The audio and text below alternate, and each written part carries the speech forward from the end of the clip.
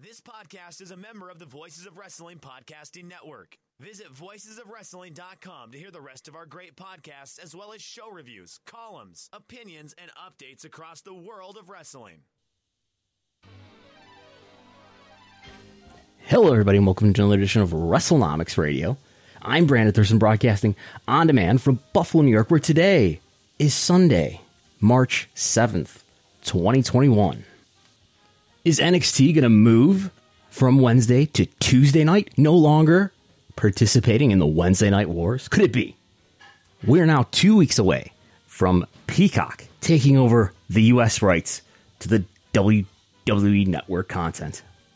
Shaquille O'Neal drew a big rating for at least 15 minutes on AEW Dynamite this week. Ticket sales for WrestleMania, we still know nothing about those. But we do know some things about how the NFL's TV rights deals are going. Meanwhile, I have this spreadsheet that you can get access to through Patreon, and I have been building a Frankenstein-like monster, an artificially intelligent wrestling analyst, who may in fact become a weekly reporter at WrestleNomics.com.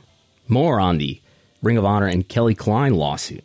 That, maybe more, probably not. But first,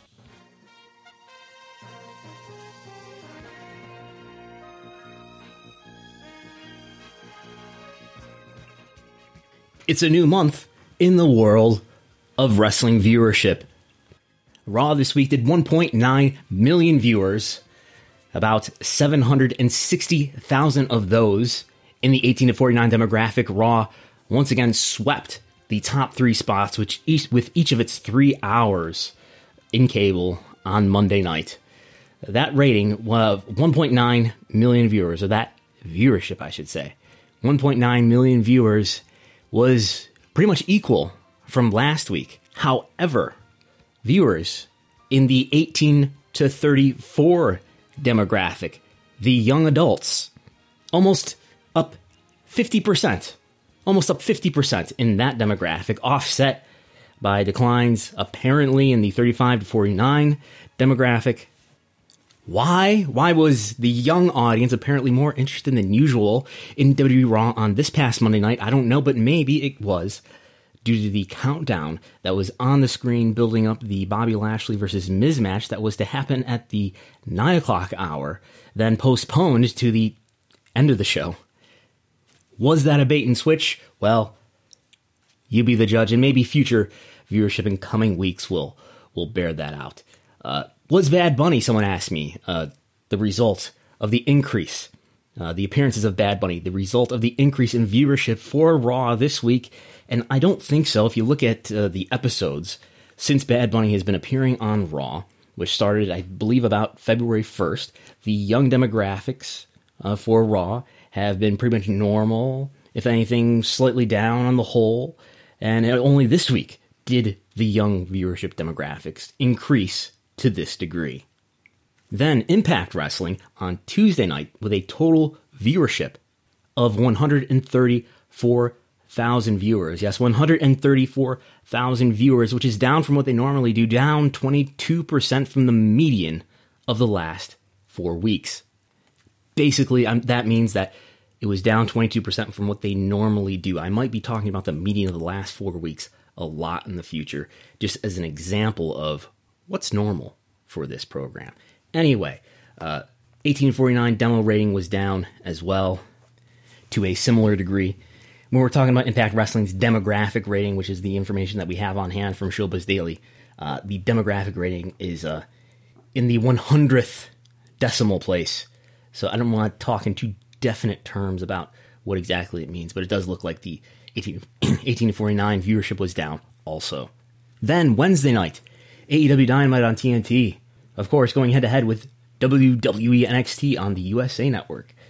AEW doing 934,000 viewers, short of 1 million overall over the entire course of the program, peaking in the very beginning for the opening quarter where Shaquille O'Neal teamed up with Jade Cargill to go against Cody Rhodes and Red Velvet. That quarter doing 1.1 million viewers. 1.1 million viewers for the Shaq match. Yes, Shaq went through a table. 1.1 million viewers, 450,000 of those in the 18 to 49 demographic. Was this the most viewed quarter in AEW history? No. Let's see. Where does this rank? Actually, the most viewed quarter for AEW Dynamite ever was the first quarter in the program's history that did 1.6 million viewers. In fact, every quarter of that debut program on October 2nd did more than 1.3 million viewers, the entire program. The following episode, the first two quarters, both did 1.1 million viewers. On the fourth program also did about 1.2 million viewers on October 16th. But other than that, I think those are the segments that do higher than this Shaq quarter did. So among the most ever viewed quarters of AEW Dynamite, I think it's interesting that AEW chose to open the program with the Shaq match, probably thinking they had a big lead-in from whatever came before it, and figure you could get some people who were watching from the lead-in to continue to watching and try to sample AEW with Shaq there. Viewership did decline throughout in the total audience throughout the rest of the program. However, averaging 934,000 viewers throughout. 18 to 49 viewership seems to have held up better, averaging 424,000 throughout the program. NXT, on the other hand, did okay, despite going against a big program from AEW Dynamite. NXT did 692,000 viewers, 259,000 of those in the 18 to 49 demographic. That 18 to 49 viewership was actually up for NXT by 29% compared to the median of the last four, compared to what they normally do, up 29% in 18 to 49. Up 28% with women 18 to 49, and up 33% with adults 18 to 34. So that young audience was up quite a bit for NXT. However, their P50, here's the lead, the P50 audience, P50 plus for NXT, was down 20%, and guess what? For one of the first times ever, and for the second time ever that we can actually verify that we have records for, AEW overcame NXT among adults aged 50 or older. For only the second time ever that we know. I do get some Nielsen data quarterly or so that gives me additional information about what all these wrestling programs do. But what I don't ever get from anywhere but Showbiz Daily is the P50 Plus data. And the weeks where NXT does not finish in the top 50 for the 18 to 49, we don't get a lot of the other demographic information that we usually get for programs that do finish in the top 50. So there have been quite a few weeks over the last several months at least where NXT did not finish in the top 50, so we don't know what it did for P50 Plus. But again, this is only the second time ever that we know of where NXT did not beat AEW, which is the lone demo that NXT consistently leads AEW on. SmackDown last week Friday did a very normal 2 million flat for their last week Friday program, 707,000 viewers in the 18 to 49 demo. So SmackDown still the most viewed program overall in terms of total audience, but it was edged out by Raw in 18 to 49 viewers. But anyway, to go back to the Wednesday Night Wars, don't call them wars, but go back to the Wednesday night competition, there are reports this week that NXT may be moving nights after WrestleMania, may be moving out of the Wednesday night time slot, maybe into a Tuesday night time slot on the USA Network. This is according to the Mat Men podcast. This was also followed up by a report from the Wrestling Observer newsletter. I've asked around about this also and have not gotten an answer. I asked WWE about it, did not get a response. So I don't know. I'm at least not getting a denial that it's happening. But we did get some word from Nick Khan on the February 4th earnings call, where he seemed to be pretty confident that the move of sports programming from the NBC Sports Network, which is folding at the end of this year, a lot of that sports program is moving to the USA Network. He was asked about this on the conference call on February 4th. Nick Khan, the president and chief revenue officer for WWE, he said that that move of sports programming from the NBC Sports Network to the USA Network would not affect Raw or NXT. That made me think that NXT would not be moving away from Wednesday night, but reports now that maybe it will be.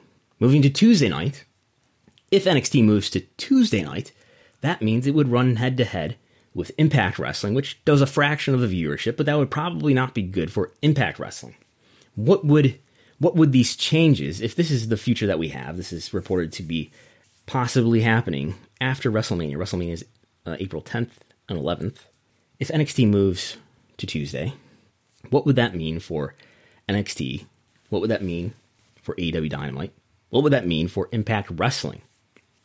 Well, if we look back on the time over August and September, where NXT and AEW did not run head-to-head, where really at the same time they were preempted. So we have basically what I'm interested in taking a look at is, what's the viewership going to be like if AEW runs alone? What's the viewership going to be like for NXT if it runs unopposed by AEW? What's the viewership going to look like for Impact if it has to run against head-to-head with NXT? I think, by the way, that Impact, this is just speculation, what I think will happen. I don't have any information, but I think Impact will end up moving and probably to Thursday night because there's no wrestling program on Thursday night, but there is on Monday, Wednesday, and Friday. So I think that's what happened. If NXT moves to Tuesday, Impact will jump to avoid it to Thursday. Why do I think that? Because there are two cases on September 1st and September 8th of last year where NXT moved to Tuesday due to preemptions on the USA Network, I think due to hockey games on the USA Network. And NXT ran head-to-head with Impact in Impact's normal time slot. So where NXT was not in its normal time slot, but Impact was still in its normal time slot, so still in the comfort zone for Impact. But people perhaps had to go out of their way to watch NXT on Tuesday night. What did that do to Impact's viewership? Well, on September 1st, it resulted in a 36% lower viewership versus the previous 4 weeks. The following week, for Impact, it resulted in a 50%. Viewership essentially fell in half versus what it normally does. Impact Wrestling's viewership fell in half on September 8th compared to what it normally does.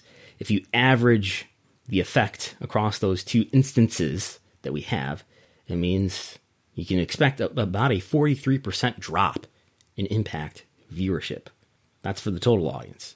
For 18 to 49, it'd be a 35% decline based on what happened on September 1st and 8th.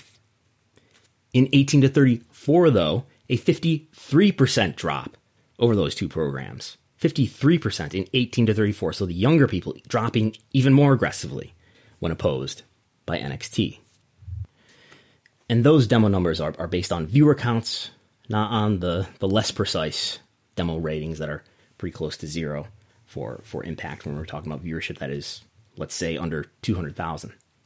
So it would be a pretty negative impact, if you will, to Impact's viewership if they chose to stay on Tuesday night on Access and run head-to-head with NXT. If this happens, if this happens and NXT actually does move to Tuesday nights on the USA Network. What would this mean for AEW, though? We have two instances during that preemption time where NXT ran unopposed on Wednesday night, and we have two instances of where AEW ran unopposed on Wednesday night. Again, this is all for NXT, this is August 19th and August 26th. For AEW, this is September 2nd and September 9th. And I'm interested in trying to predict, what will their viewership be like when they're not opposed head-to-head by their competition. I want to look at the instances, not where they were preempted to other nights that were not their normal time slot, but instances where their competition was preempted and they stayed in their normal time slot. So NXT, we have two instances where it stayed on Wednesday night and where AEW was preempted elsewhere. NXT's viewership was 29% higher and 24% higher. So that evens out to 26%. You can expect basically a 25% increase in viewership for NXT. So it's not the case that, whatever viewership AEW's got, all those viewers are going to go over and watch NXT on Tuesday night. That's not what happened anyway. In these cases where AEW was on a different night other than Wednesday and NXT was still on its normal time slot. It's not as if NXT inherited half of the audience or most of the audience. But they did get a sizable jump, a real bump of 25%. That's in total audience.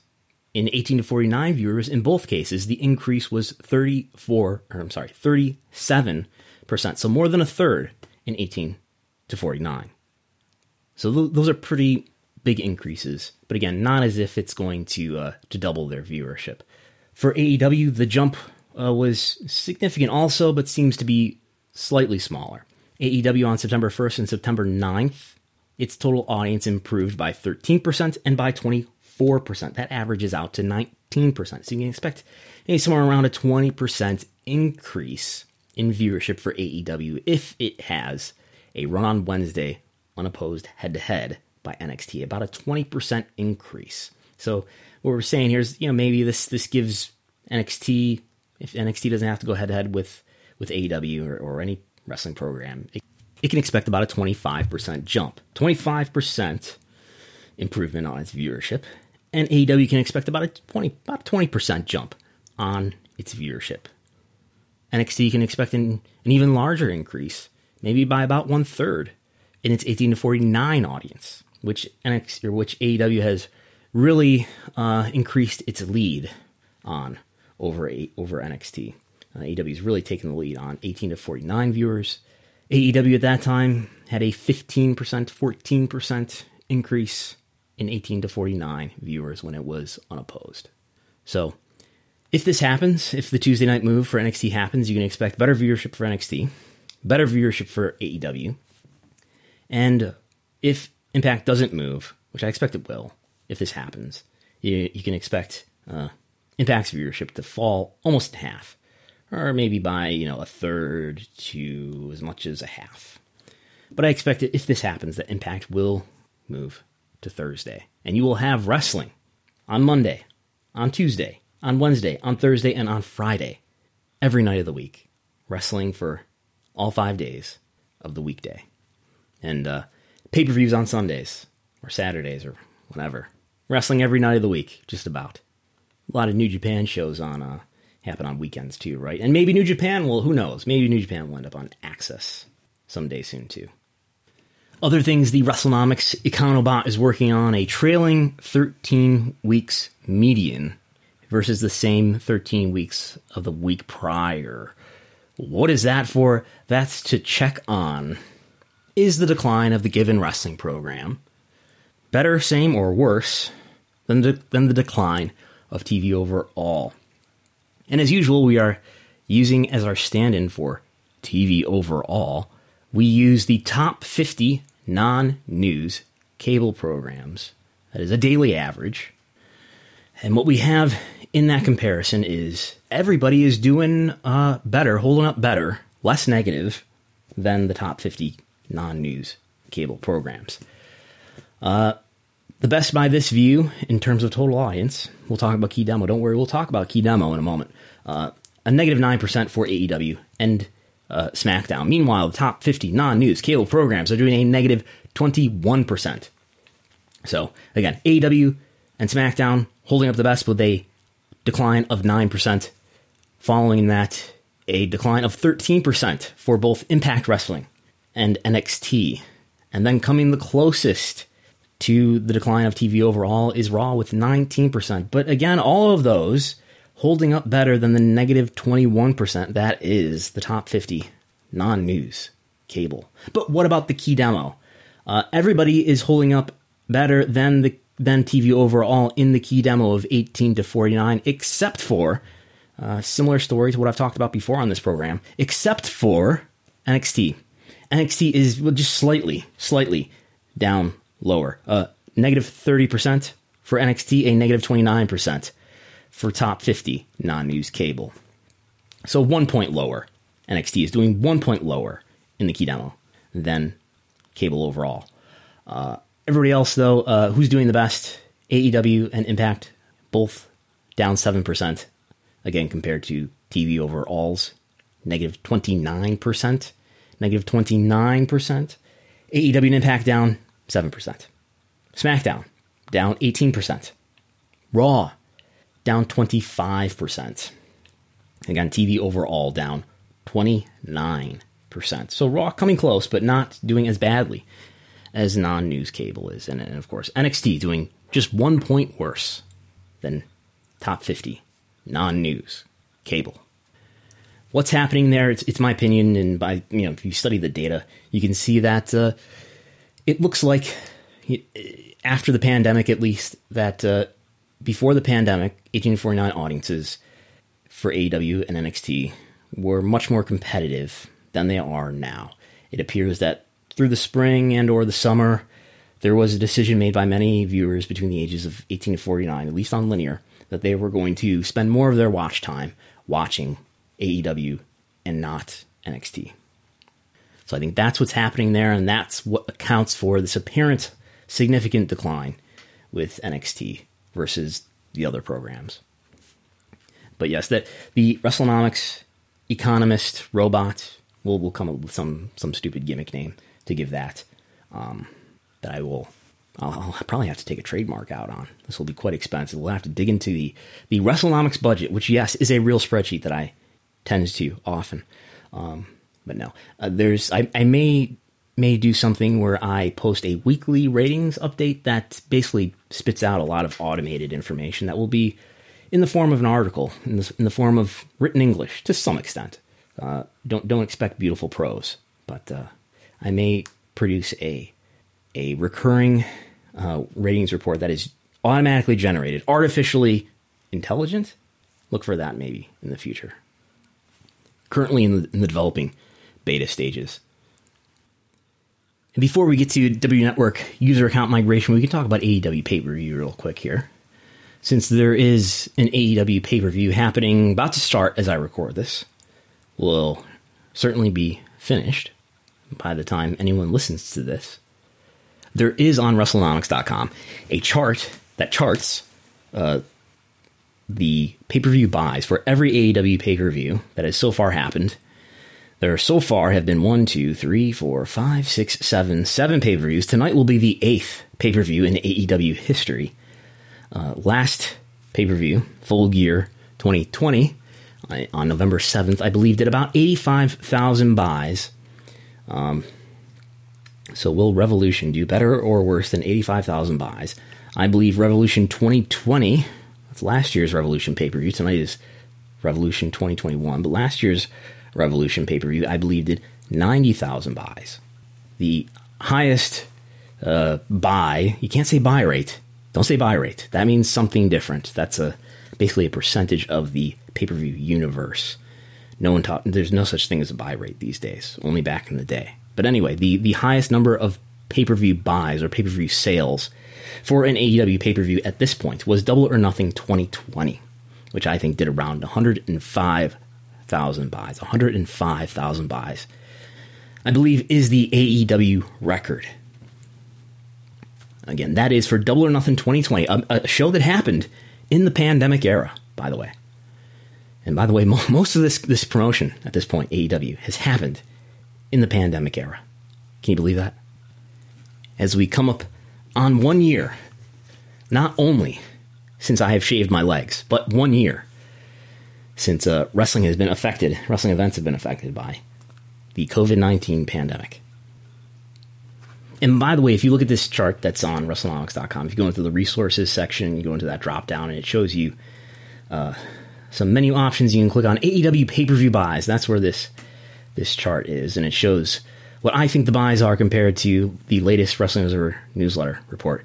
And all of my estimates, BT estimate, by the way, stands for Brandon Thurston. All of my estimates are lower than the latest Wrestling Observer newsletter report.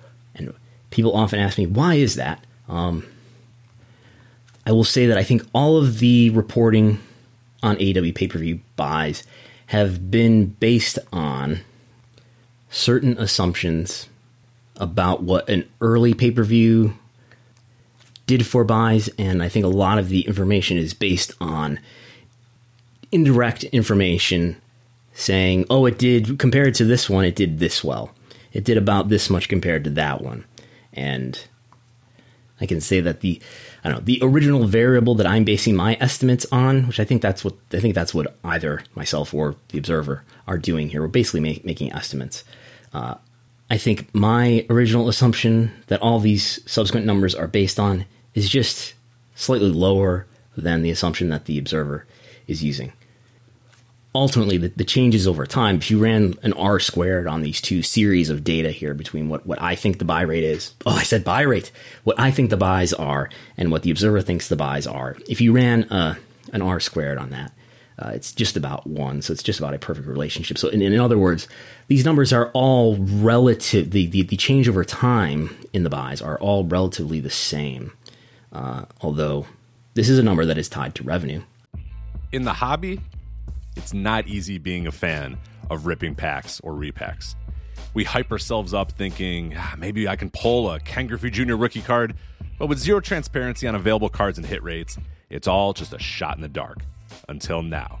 Introducing slab packs from arenaclub.com, the only repack that provides real value, a complete view of all possible cards, and clear hit rates for each one. Now, when I buy slab packs at Arena Club, it finally feels like I know what I'm getting.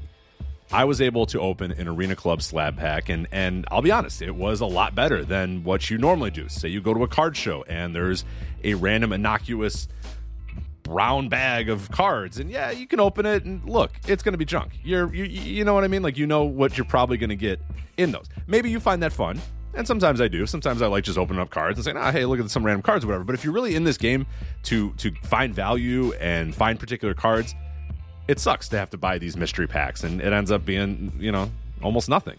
Nothing of value. Not with Arena Club. You can display, again, of all available cards, hit rates, grading. So you know that when you're opening up this slab pack, you are going to get something valuable. You are getting something good. And Arena Club, in addition to having those great slab packs we just talked about, is also a marketplace for card collecting, buying, trading, selling, displaying, all that sort of stuff. But those Arena Club slab packs, man, they are revolutionizing the repack game with transparency. After your pulls are revealed, they'll immediately be placed in your vault for safekeeping or trading and selling, and you can have them officially graded by Arena Club as well. So again, sending these things off, it's going to be officially graded by Arena Club. And the Arena Club grading process is accurate, fast, and transparent, with full grade rationale provided and explanation of how your card was scored. So whether you're buying, selling, trading, or displaying, Arena Club is the card collecting platform that you have to check out. So right now, I've got a special offer here for Voices of Wrestling Network listeners. You can get 10% off of your first purchase by going to arenaclub.com/VOWnet. Again, that's arenaclub.com/VOWnet. Now, that's a crazy offer. That's 10% off a $400 slab pack. $40 off right there. 10% off your first purchase. No matter what that purchase is, 10% off. Again, that's arenaclub.com/VOWnet. arenaclub.com/VOWnet for 10% off your first purchase on Arena Club.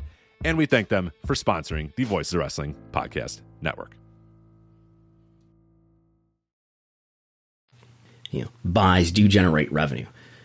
And if you were to do an estimate about how much pay-per-view revenue each of these events made, you would end up with less revenue if you used my numbers versus the observers.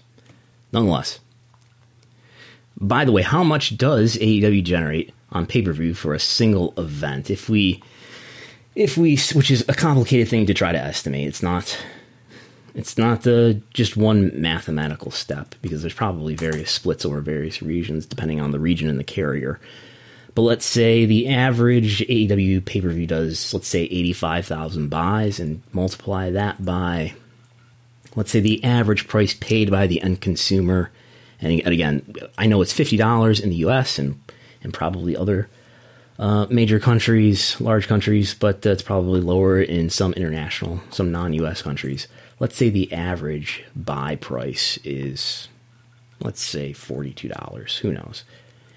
And let's say the average split is, let's say, I don't know, I'm tempted to say 42%, even though that's the same. Let's say, 41%.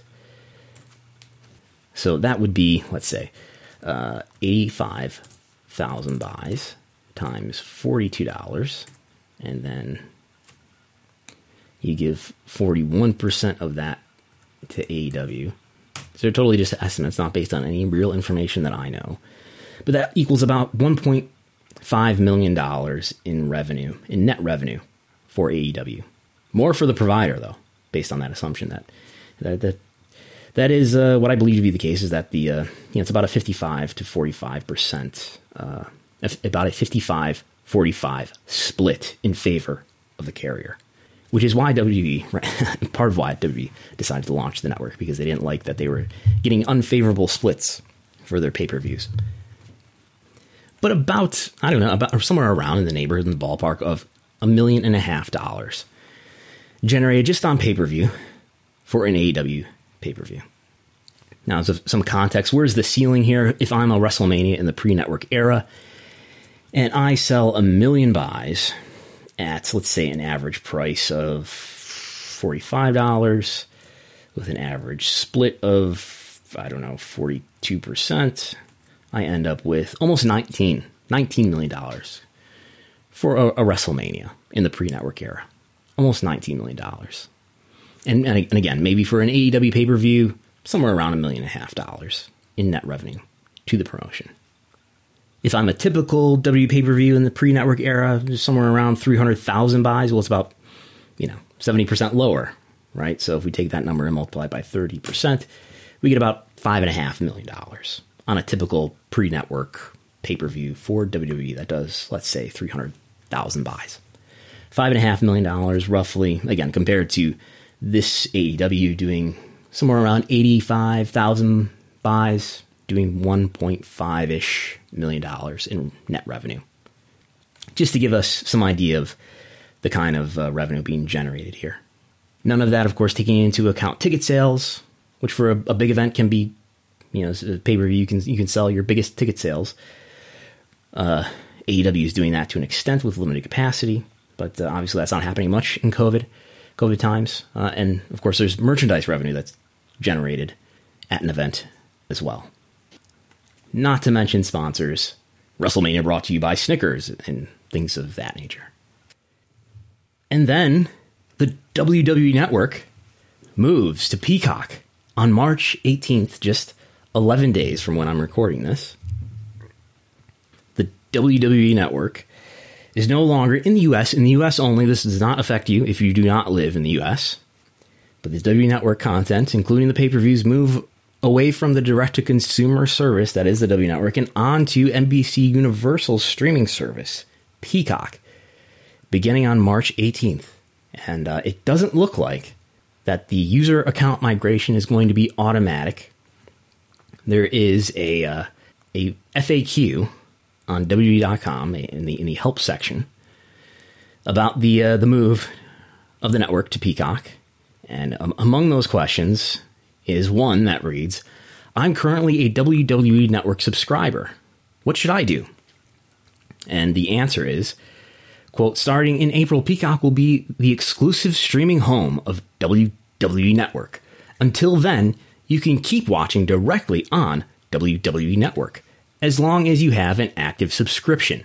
You can also create a Peacock account to stream WWE Network on Peacock beginning March 18th. Note, WrestleMania on April 10 and 11 will only be available to stream on Peacock. Be on the lookout for an email with more specific directions on when and how to sign up for Peacock, end quote.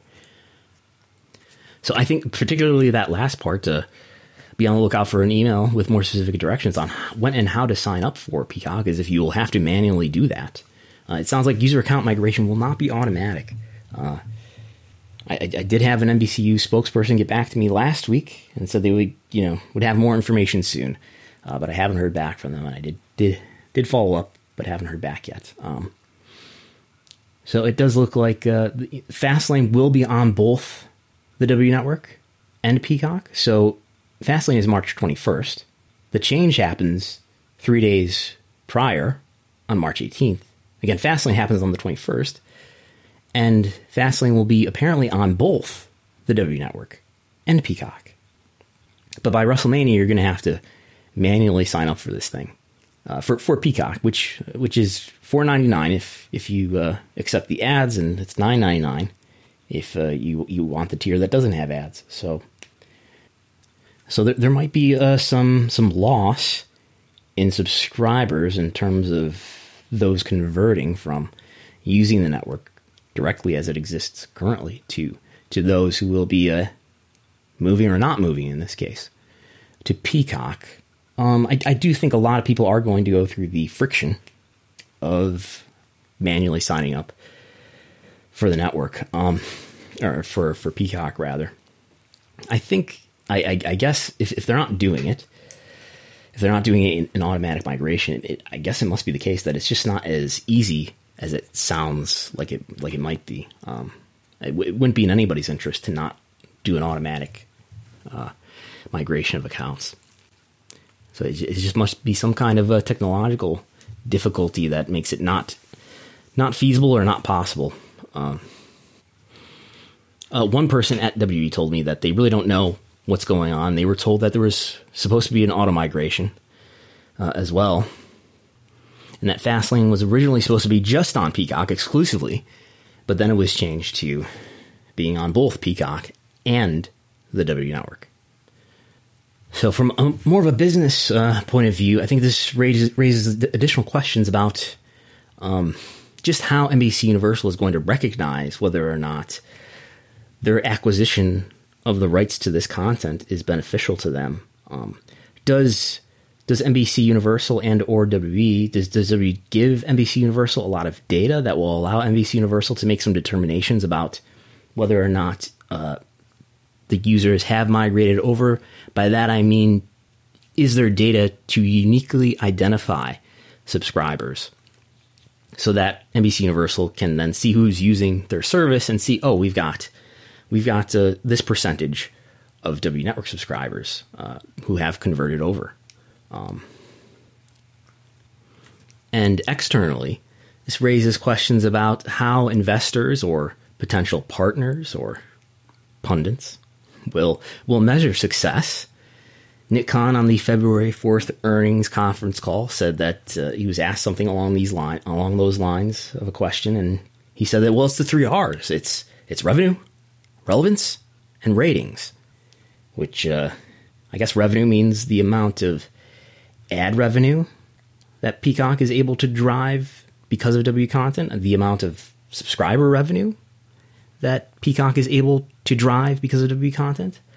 The ad revenue will be pretty directly tied to WWE, but I doubt that will ever be disclosed. That's NBCU information, and NBCU is part of a much larger company called Comcast, and they're not breaking down details like that for NBC Universal. So that's revenue in the 3 R's.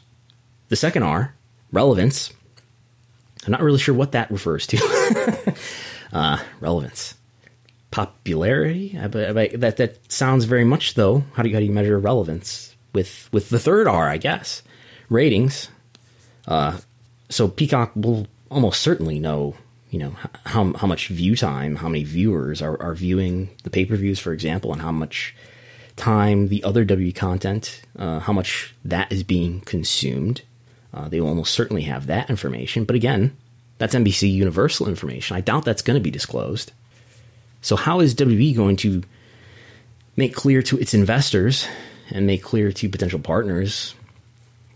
I mean, let's say in a few years from now, when the Peacock deal is coming to the end of its term, how does WWE have data that it can then present to potential partners to say, this is what our performance was like. This is what we brought to Peacock, and this is what we could bring to you if you make a good deal with us. I don't know. Maybe internally they do get some of that information. I imagine that that information will probably be shared with WWE so that they know what's working and not working. But it's just not clear how it will be evident to people on the outside, investors. That's important to investors who WWE would like them to give them money that they invest in their company.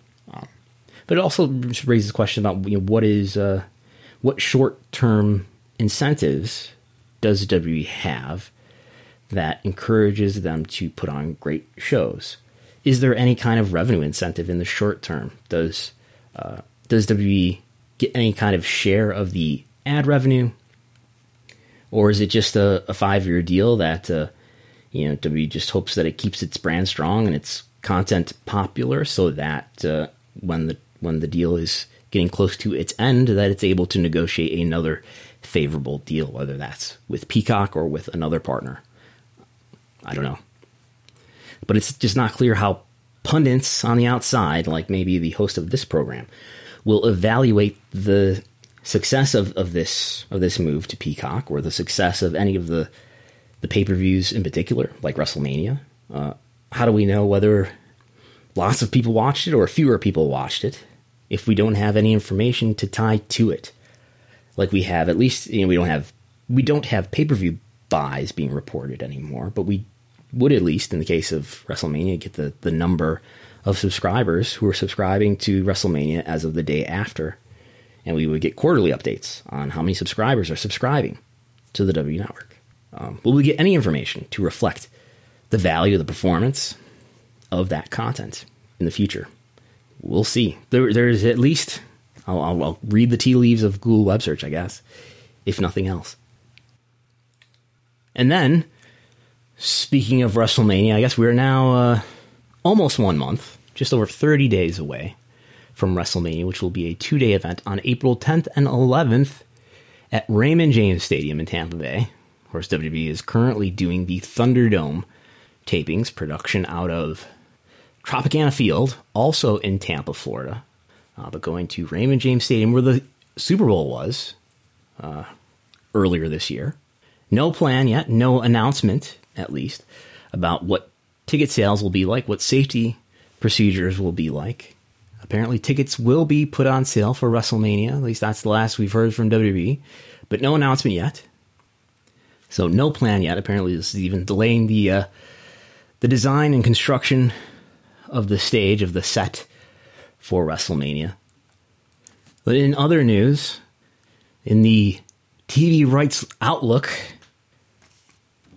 the TV rights watch, NFL currently negotiating deals with its various broadcast partners. According to Sports Business Journal, NBC Universal is expected to give the NFL a 2x increase in a new deal for Sunday Night Football, doubling the rights fees of what NBC Universal currently gives the NFL for Sunday Night Football. And I think there are multiple ways to read this. Either that the market for live sports is healthy because NFL is getting a raise, or the raises for the NFL are getting so big that NBC will have less funds available to give to other properties, maybe including the WWE someday. Well, WWE will be up for renegotiation probably sometime in 2022 and 2023 because Raw, the deal that WWE has for Raw will be expiring in September 2024. NXT, that will be expiring this September. And probably negotiations happening ongoing between WWE and NBC Universal for NXT. And where NXT ends up on the schedule may be related to that. But the Sports Business Journal also reporting that Fox might drop Thursday Night Football, which would leave Amazon to pick up, if not all, some of the rights to exclusive rights to Thursday Night Football games. This would be the first time that Amazon would have exclusive broadcast rights to an NFL game. They have been doing some simulcasting of NFL games on Amazon Prime and on Twitch. Amazon owns Twitch as well. But as far as the 4 major team sports in the U.S., that would be the first time that I'm pretty sure it is the first time, if that happens, if Amazon gets exclusive rights to some Thursday night NFL games, which looks to be the case. This was a prediction, by the way, by Nick Khan, which he made in an interview, I think with Sports Business Journal, with maybe it was the New York Post. Anyway, if Amazon has exclusive rights to NFL games, that would be the first time I think that a major team sport in the U.S. Is going to be have some of its games broadcast by a digital player, if you will, a non-linear TV channel. And so that is not a TV channel that is either on cable or on broadcast, but through streaming only, which in some ways would make one optimistic about the value of, about the market for sports rights if major tech companies like Amazon are willing to make bids for sports properties. Could the FANG companies, other FANG companies, so the FANG companies are Facebook, Apple, Amazon, Netflix, and Google, could more of those companies, in addition to Amazon, get interested in live sports? If so, that would lead one to think that there's an even stronger market for live sports out there if the companies interested in those properties are not just major television networks or companies that own major television networks. In other words, could WWE or maybe even AEW or other wrestling companies someday negotiate the rights for their major programs to not just the likes of NBC Universal or Fox or Turner, that is Warner Media, TNT, TBS, but maybe even to Amazon to be exclusively broadcast on Amazon Prime or on Twitch or on YouTube, maybe even, or what, Facebook Watch, I guess. Apple seems to be the one furthest away from that, I would think. That Apple hasn't done, I don't think Apple has done any sort of live broadcast yet. Obviously, Facebook has experimented a little bit with Facebook Watch. Amazon seems to be the player that is most deeply involved in this. Maybe Netflix will make a play into the live programming world someday, but they're certainly not doing that at this point. Netflix's brand, as far as I can tell, is very much scripted video-on-demand content or documentaries. So that seems to be a little bit off into the future at this point. But Amazon is looking to be the one that will pick up Thursday Night Football games, some of them at least, exclusively. And then in a follow-up to something we talked about last week, former Ring of Honor wrestler Kelly Klein has sued Ring of Honor. We talked about that last week. Klein is looking to recover damages related to lost wages, medical bills, and attorney fees, alleging she made various allegations in her complaint against Ring of Honor and its parent, Sinclair Broadcasting, related to the lack of safety in the working environment, sexual harassment, pay related to royalties that she did not receive, and she alleges that she was paid unfairly because she was a woman, and she alleges that she was misclassified as an independent contractor when in fact she was an employee. So additionally, we have a new lawsuit now from Adam Birch, also known as Joey Mercury. Reportedly, this comes from WrestleZone. I cannot find the public filing yet. These lawsuits apparently are happening in Maryland. Certainly the Klein case is. But I have not yet found the complaint related to the Joey Mercury lawsuit, which seems to be very similar to the Kelly Klein complaint in terms of alleging that there was misclassification and that there was an unsafe working environment. Adam Birch / Joey Mercury also alleging that he was paid substantially less compared to others who worked in similar jobs in the industry. Joey Mercury was a producer, agent, trainer for Ring of Honor until the end of 2019, until I believe October 2019. But I did get the chance to show the Klein complaint to a few lawyers, none of whom, though, I should note, are experienced in Maryland law. But all of them did think that there's some strength in the argument related to misclassification.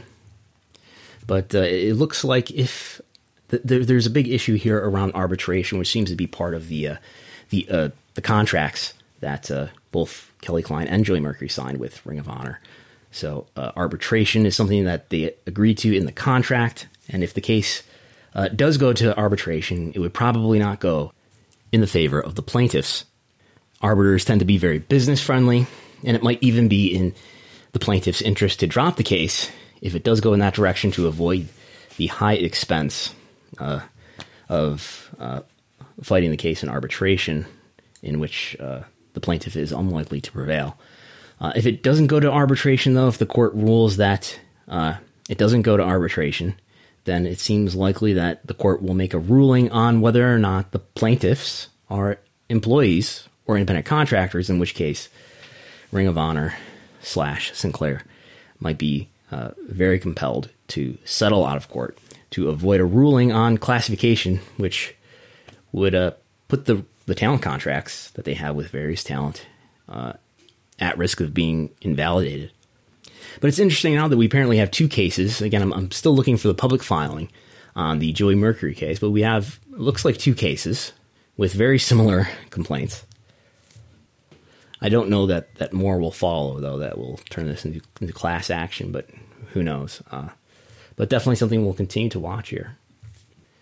I don't think that this is going to lead to like some huge precedent for the wrestling industry, that, you know, this is going to be a landmark case that finally shows that legally wrestlers can't be classified as independent contractors and that they are employees. I don't think that that's going to be the result of this. In all likelihood, this just could, you know, in maybe a best case scenario, this just ends up with, you know, the plaintiffs getting some sum of money as part of a settlement. And I think anything that really affects, let's say, WWE's situation with worker classification, I think that would take a larger investigation, or more unlikely, a unionization of wrestlers, which I think is unlikely to happen, just given the economic incentives and the power dynamics of the wrestling industry. So that's about all I have for this week, going a little bit shorter than normal. I'm going to try to catch this AEW pay-per-view. We'll see. But look for me soon as part of the Post Wrestling network of podcasts. I just finished doing a special guest appearance with W.H. Park on the long and winding Royal Road, talking about the December 6th, 1996 All Japan Pro Wrestling World Tag League Final between the teams of Jun Akiyama and Misaru Misawa against Akira Toei and Toshiaki Kawada. One of the all-time classics in All Japan in the 90s, and really of all time. If you want to hear me, rarely as I do, talk about actual wrestling and not just wrestling business, look for that coming out soon. It's part of a really great series if you're familiar or just learning about All Japan in the 90s. It's a great series of podcasts on a great era of wrestling, the long and winding Royal Road, which I believe is a part of the free feed for Post Wrestling. But anyway, you can also find some written work on WrestleNomics.com, how the WWE Network launch affected Raw and SmackDown rights negotiations in 2014. That is a new blog post that was just posted this past weekend. I have a longer evaluation on the whole history, the business strategy overall of the WWE Network. All 7 years, just looking back on, was it a success? What were the financial effects? That's coming out later this week on the WWE Network on WrestleNomics.com for free, ad-free, for everybody. Learn about the business. You can support at patreon.com/WrestleNomics for just $5 a month. This week we've got another notebook here with a lot of tables showing visual aids to a lot of what I talked about earlier in the program with the viewership for AEW, NXT, and Impact in terms of how will they be affected if NXT moves to Tuesday and if NXT runs unopposed by wrestling and AEW runs unopposed by wrestling, and what would happen if Impact had to go head-to-head with NXT, which it did on 2 occasions. You can also follow WrestleNomics on Twitter at WrestleNomics. You can follow me on Twitter at Brandon Thurston. I'm Brandon Thurston. I will talk to you next time.